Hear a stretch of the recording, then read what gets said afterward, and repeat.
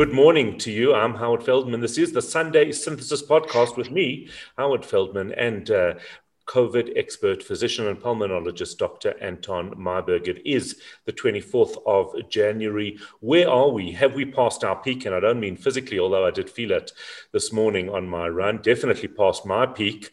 But that aside, COVID, we're talking about that. Anton, good morning. How are you? Am I past my peak? Well, I think there's something called patient-doctor confidentiality. So I wouldn't say that live on air that you passed your peak. I would intimate it. Right. Suddenly that's a value. But I think let's get a bit more serious and let's get into the reality of what we're dealing with.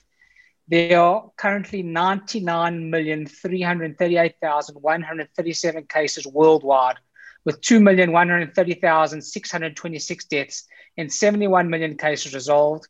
The United States has 25.5 million cases with 427,000 deaths. South Africa has 1,404,839 cases with 40,574 deaths and 12,271 new cases in the last 24 hours with a recovery rate of 86.6%. Currently in Gauteng, there are 5,431 patients admitted into hospital with COVID-19, of which 1,042 are in ICU and 575 are ventilated.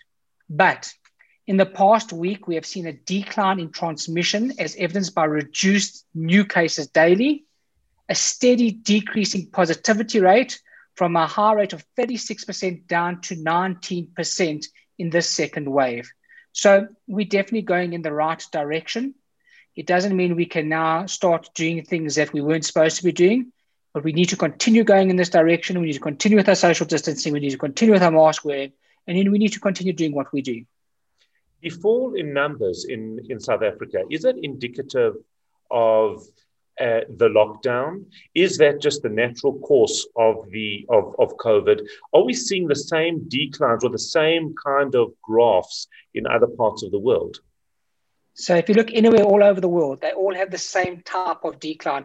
And if we look at our first wave, the whole thing was about 60 days of this peak and then the numbers coming down. We're now at about day 50 of the 60-day peak. So this is what we would expect to happen once we're now over the peak and we are on a steady decline. I think the important thing to notice is that going up a mountain is dangerous, but coming down a mountain can be as dangerous. So we can't exclude the fact that we still may be coming down this mountain, but we still have got to have a bit of trepidation and we've got to be very careful. Look, the numbers are still high. We're still on 12,000. But if we compare it to 2 weeks ago when we were sitting at 22,000, that's a massive decrease. And the numbers are very high for testing. I mean, people are testing. Over 60,000 tests were done on Friday. We've got a 19% positivity rate, which is still high, but yet it's reassuring that the numbers are coming down. Right, because at one stage our positivity rate was close to 30 or over 30%, wasn't it? It was 36% at one stage. So, and if we look at the world trend, the world trends follow this exactly. The only problem is, and this is the big problem, is that in countries like the United Kingdom, where they then relaxed all of their lockdowns and people relaxed, a few weeks later they went into their third wave. And without a vaccine and without people being responsible and without people following the law and the rules, this is what's going to happen to us if we don't follow the rules.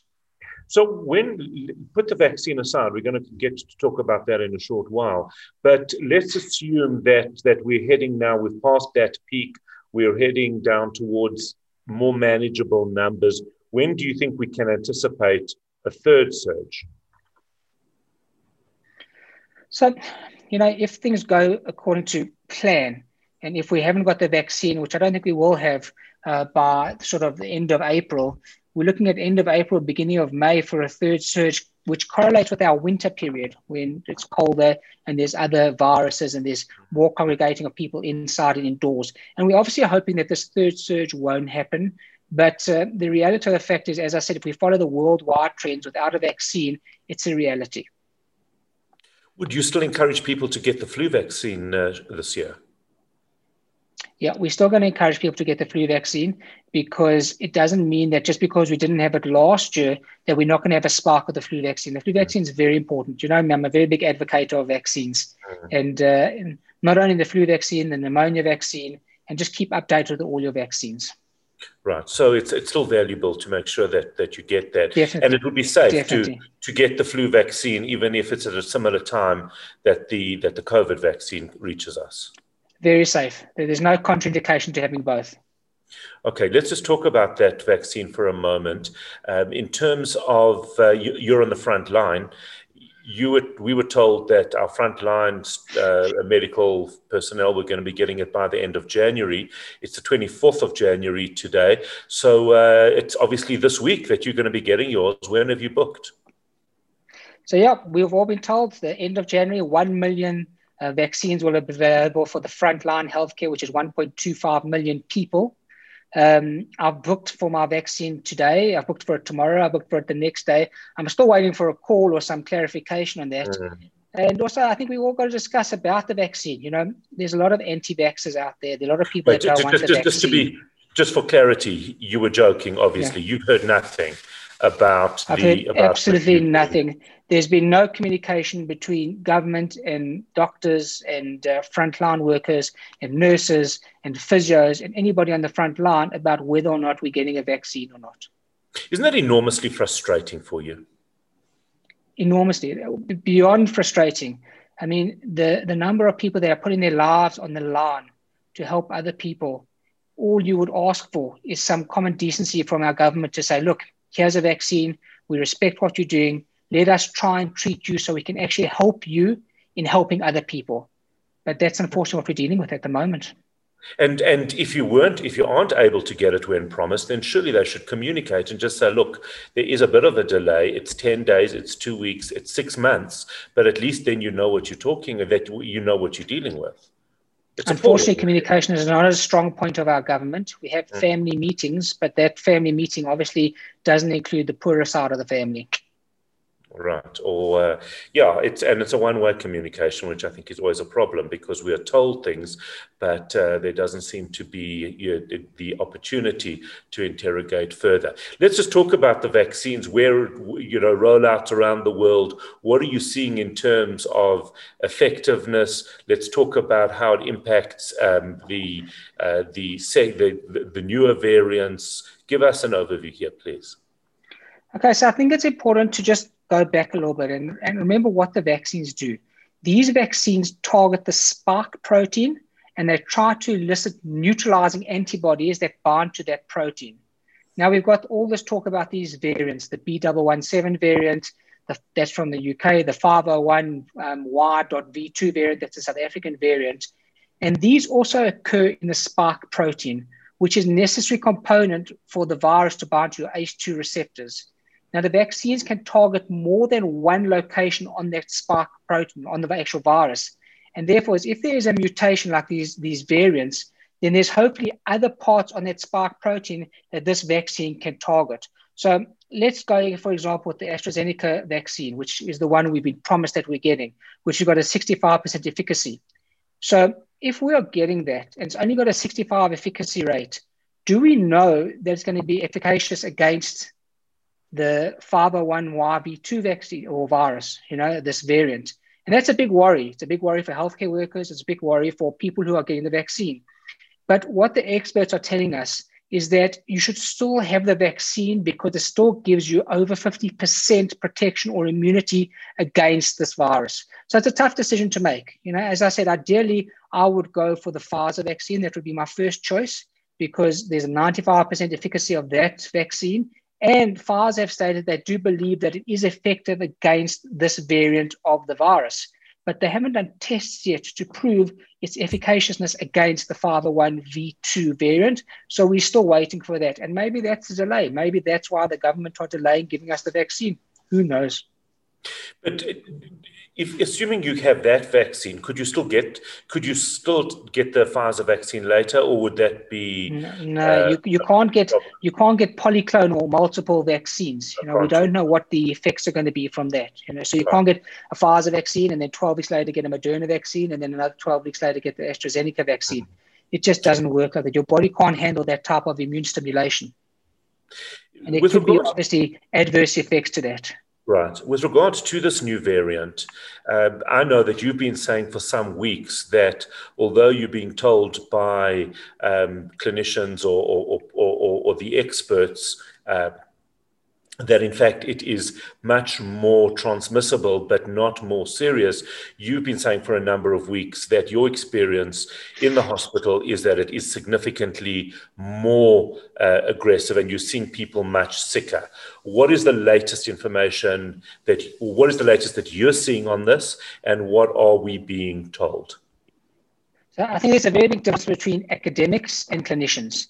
And all the academics are saying that this virus is not more virulent, it's more transmissible, but it's not more severe than the one in the first wave, and there's not more deaths. And all the immunologists are saying that it's the same for what they're hearing and what they're seeing. But they're saying what the clinicians are seeing are anecdotal. And I challenge that. And I say we are seeing different things. I've spoken to many of my colleagues throughout Gauteng, and everyone is going through the same sort of procedure, seeing what they're seeing. They're seeing younger people, and I'm talking about people over the age of 45 to like 55 in ICU on ventilators.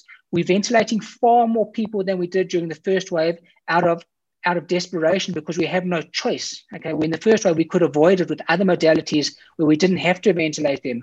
We're seeing younger people dying. Our numbers in the HIV numbers have gone up dramatically in the numbers of deaths. So I can't understand how they can say this. And then also, if you read the articles in the United Kingdom with Boris Johnson saying that it's probably more severe and there's a probable higher mortality in the United Kingdom, well, that's obvious. That goes with what we're saying and what we're seeing as clinicians and people on the front line.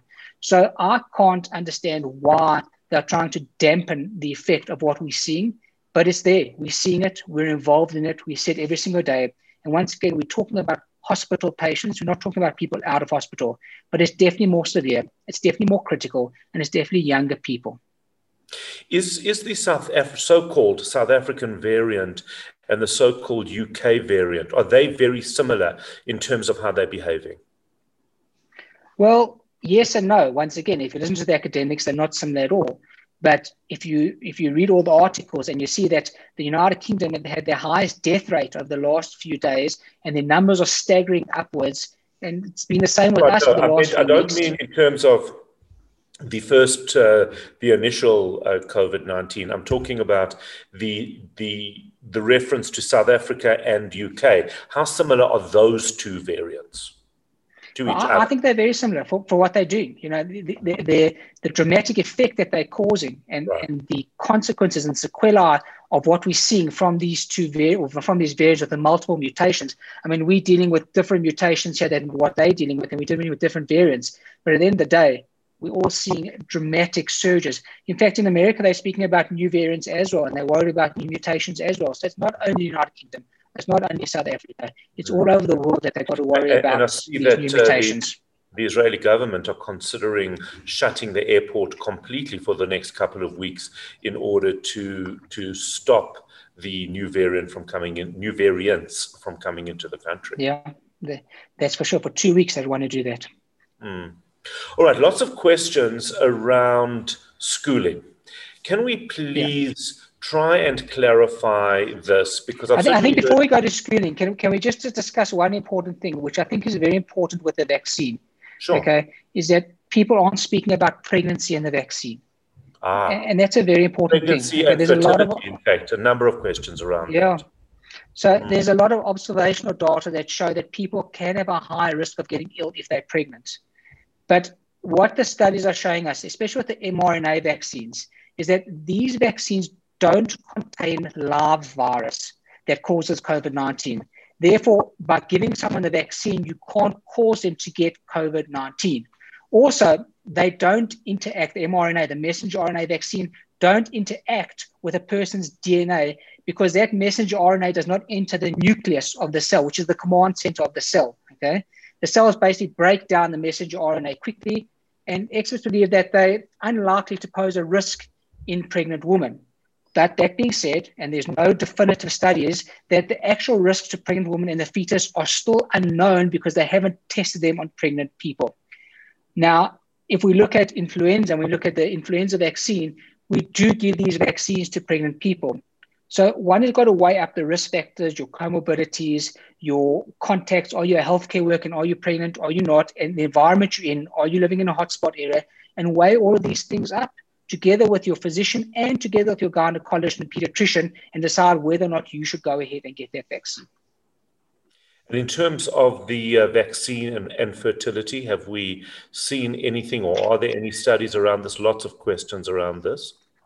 So there are lots of anecdotal studies, and that we can't comment on once again because there's no one who's actually done a directed peer-reviewed study to say, is it affecting people's fertility, or does it affect their fetus, or does it affect the pregnancy? And that you're going to have to speak to your actual doctor who's working in that field. Right. And I think that is very, very important. Ask the questions yourselves. Don't go onto Facebook simply to get the answer that you think you want to hear. Let's talk about schools, because there's been so much confusion. I wrote an article at the end of last week. We need to give the schools a break. They are trying really hard. Lots of confusing information, again, from government, where people weren't sure whether we couldn't open play schools, older kids. I've heard you quoted and misquoted. Can you please just tell us what's going on here? Yeah, so I think it's very important. And as you can see, it's like a yo-yo. One day we say this, the next day we say that. And that's for the sole reason is we're watching the trends, we're watching the numbers, we're seeing what's going on in the hospitals. So last week we said, don't send your kids back to play school. This week we're saying, you can send your kids back to play school. So while we're flittering between these ideas, and the reason is very, very simple. As we've said, the numbers are going down, the trends are going down, the infectivity rate is down from 36% to 19%.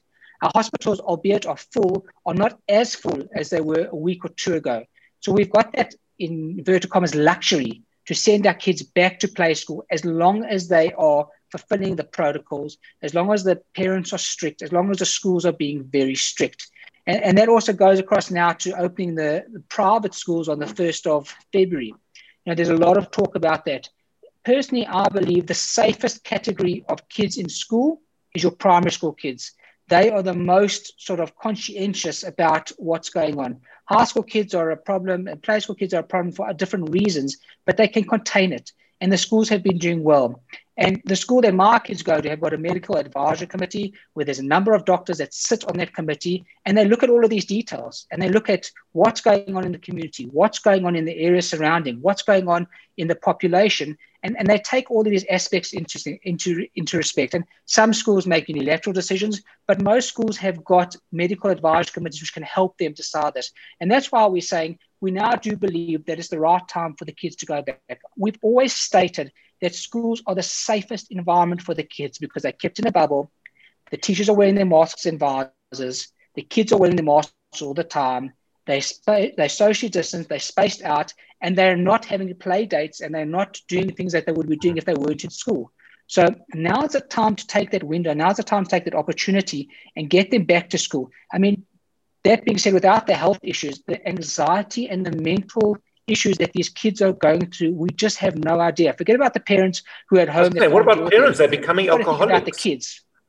My kids aren't even at school, and I've got a drinking problem. Illegal alcoholics. Alcoholics. Close. But the point of the matter is that we've got to remember that this is about the kids now as well, and we've got to make sure that our kids can go forward and have some self-preservation and get rid of the anxiety and get them educated and get them moving forward. I mean, the schools have done a sterling job on Zoom. There's no doubt about it. We're very blessed, but now it's time to take this window of opportunity.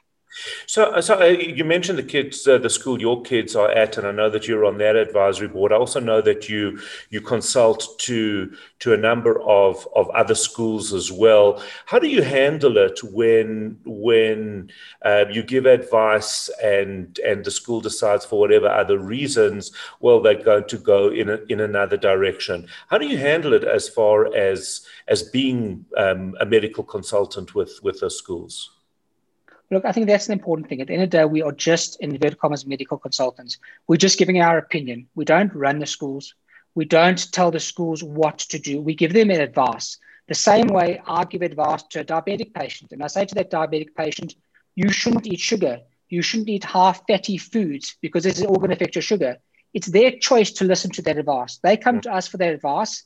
It doesn't mean we right all of the time. It's their choice to take the data, to take the medical, to take the financial, the administrative, and put it all together. So we are giving a medical answer to these schools, And they've got to take with it what they feel is necessary and take it forward.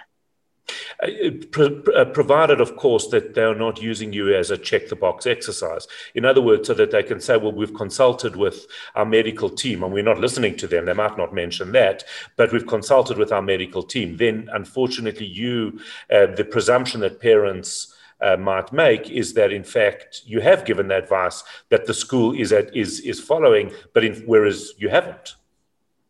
Yeah, it's a very difficult line that, because as I say, we don't expect them to agree with us all the time. Sure. We hope that they do. We're coming with advice because we want to protect our children. We want to protect our teachers. We want to protect our staff. And we can see on the front lines of hospitals what's going on.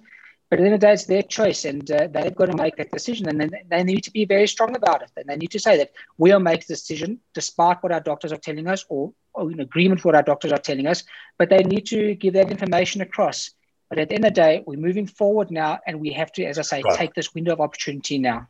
So just to clarify, 1st of February, quite a few of the schools are going back. Private schools. You are comfortable with that, provided the protocols are in place? I'm not comfortable. I'm extremely comfortable. I'm sending my own kids back on the 1st of February back to school because I know how things are being done and how well they're being done at our school. Right. A couple of parents of teenagers or older kids who have maybe went on rage, they got COVID. They're telling their parents they're immune, they're fine, they're safe, having quite a hard time with these older kids. Can you please give us your view on kids that have had and presumably it would have been the new variant. They would have gotten ill from that. And what's the current position? So we don't know if it's a new variant. We don't know if it's the old variant. We don't know what the variant is unless it's been genomically tested by the laboratory. That's the first thing. Second of all, just because you've got antibodies doesn't mean you're protected against the different mutations of that variant. It's the same as when we vaccinate people. For the first few months, we're still going to have to wear masks because we're not sure if those people are fully protected yet, if they've got their antibodies, if they've got the immunity to fight off, and if they are going to transfer the virus to other people. That's our hope. The same way as I've always said that influenza, you can still get influenza once you've had the influenza vaccine, and you can still transmit it to other people, but in a much less severe way. So our advice, you still got to wear your masks. You still got to be careful. There's a lot of studies going about asymptomatic people and severely symptomatic people. It's tend to show that those who are severely symptomatic, have been in hospital, have a much higher titer or much higher number of antibodies and a much better cell immunity and memory cells and T cells against this virus. That being said, there was a study that came out that people who were donating plasma for convalescent plasma against the antibodies or against the virus, that only 50% of that plasma was effective in neutralizing the sera of people with COVID-19. So you've got to take that into account. It doesn't mean you must stop giving plasma. You still need to give. I mean, it's important because we need to learn a lot from it, and it can help many people, and it can be used for other things as well. But that's just your point. It doesn't only always cause neutralizing antibodies, and that's what you want, and that's what you need. It's a very, very important point. Grant asking, in terms of the dangers of exercising when you don't know that you've got COVID, I think this is actually a very important question. So basically, the biggest worry with exercising and COVID is something called a myocarditis, which is inflammation of the heart muscle, and that can be devastating and dramatic.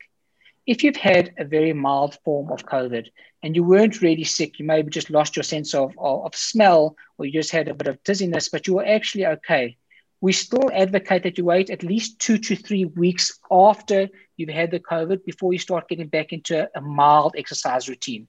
Let your body dictate you, let you see how you're going. If your heart rate goes up dramatically, more so than when you're used to, then stop exercising, give yourself a few more weeks. The people who have more severe COVID or those who are in hospital need to give themselves at least 4 to 6 weeks rest before they can go back, and should ideally be checked out by a physician or a cardiologist to make sure there's been no strain on their heart. This is not a joke. Okay? This is a very serious thing, because for people who are athletes and people who are serious exercisers, This can cause a deleterious effect on your heart muscle, can cause arrhythmias, can cause I'm just heart writing this attacks, down can because cause severe enlargement of your heart. Yeah, because I'm talking because to this you, talks directly to me. the serious athlete, yes. The serious part of the being an athlete, yes. I'm not a fun athlete at all, that I can tell you. So, yeah, I do think that's important. The other thing, of course, that we do need to talk about, because only one in every 3 questions was asking about ivermectin. I'm bored of the question, but it's very clearly an important one. It is important. And once again, it's still illegal to prescribe or to take ivermectin in this country, as evidenced by the South African Health Professions Regulatory Authority. You are not allowed to take it. There's not enough studies to mandate taking it in this country to show that it is effective. It's still on the sidelines. Remember, once again, it's still a medication that is used for cows and for other animals, and it's not peer-reviewed enough to say that it's safe.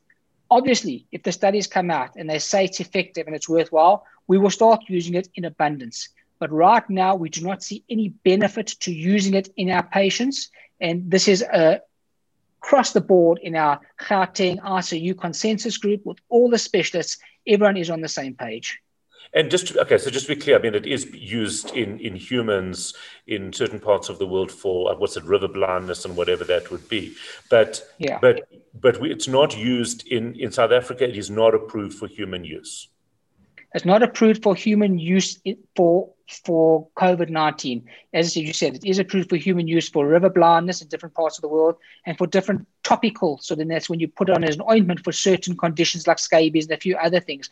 But if you look at Brazil, where it's being advocated that it's part of their national treatment and their guidelines, if that's the case, then why are there so many millions of people still sick with it? Why are there so many millions of people that are still getting into hospital? And why is it not doing the effective thing that everyone's saying it's supposed to do? In fact, we've seen quite a few people that have come into hospital that have been on ivermectin and land up in ICU and land up on ventilators. And that's the proof of the pudding. And just again, to be clear, you really don't have an agenda around ivermectin. It's not that you don't want people to get well. It's not that you are paid by the other drug manufacturers. The anti-ivermectin drugs, yeah. Look, because I've stated this for a long time. We are not hiding medication because we don't want to get people better. We want people better. We want people out of hospital. We want people to be healthy. We want people to be safe. We are not withholding medication for any reason other than the fact of safety profile. I think that's a very, very important point, because somehow we seem to forget that along the way. We talk about it and it's the Facebook conversation. But it's actually guys, people like Dr. Anton Meyberg who are fighting every single day, who aren't sleeping at nights because they're trying to fight for people's lives. They are not... there is no reason why they would be withholding any valid and any useful medication. Obviously, if that information changes, you would only be too happy to embrace the use of that or anything else. Right. It's very similar to hydroxychloroquine. It was very similar to the whole thing. So yes, there is good news. Okay. Mm-hmm. So first of all, as we discussed ad nauseum, private schools are going back on the 1st of February. Parents can celebrate. It means the numbers are going down. It means the trends are going down. It still means we need to be vigilant and just take care of what's going on. There's reports that have come out that the elephant population in Kenya has doubled. Whales have come back to the Atlantic Ocean after about 100 years. And of course, another game tonight against a suboptimal team who, quite unlike a previous American president, managed to come out on top for a short while. I suppose they say even a broken watch tells the time correctly twice a day. Hopefully, because they're playing at home, they won't park the bus tonight, but that remains to be seen. And just to quote, often it isn't the mountain ahead that wears you out. It's the little pebble in your shoe. Be careful, be safe, be vigilant, and look after yourselves. We've got good things coming forward. It's absolutely brilliant. I love that. Dr. Anton Meyberg, thank you as always. I'm Howard Feldman. This has been the Synthesis Sunday podcast. Don't forget to subscribe. Please hit the subscribe button. That way you'll be informed when we post a new recording. Be safe, be healthy, and God bless.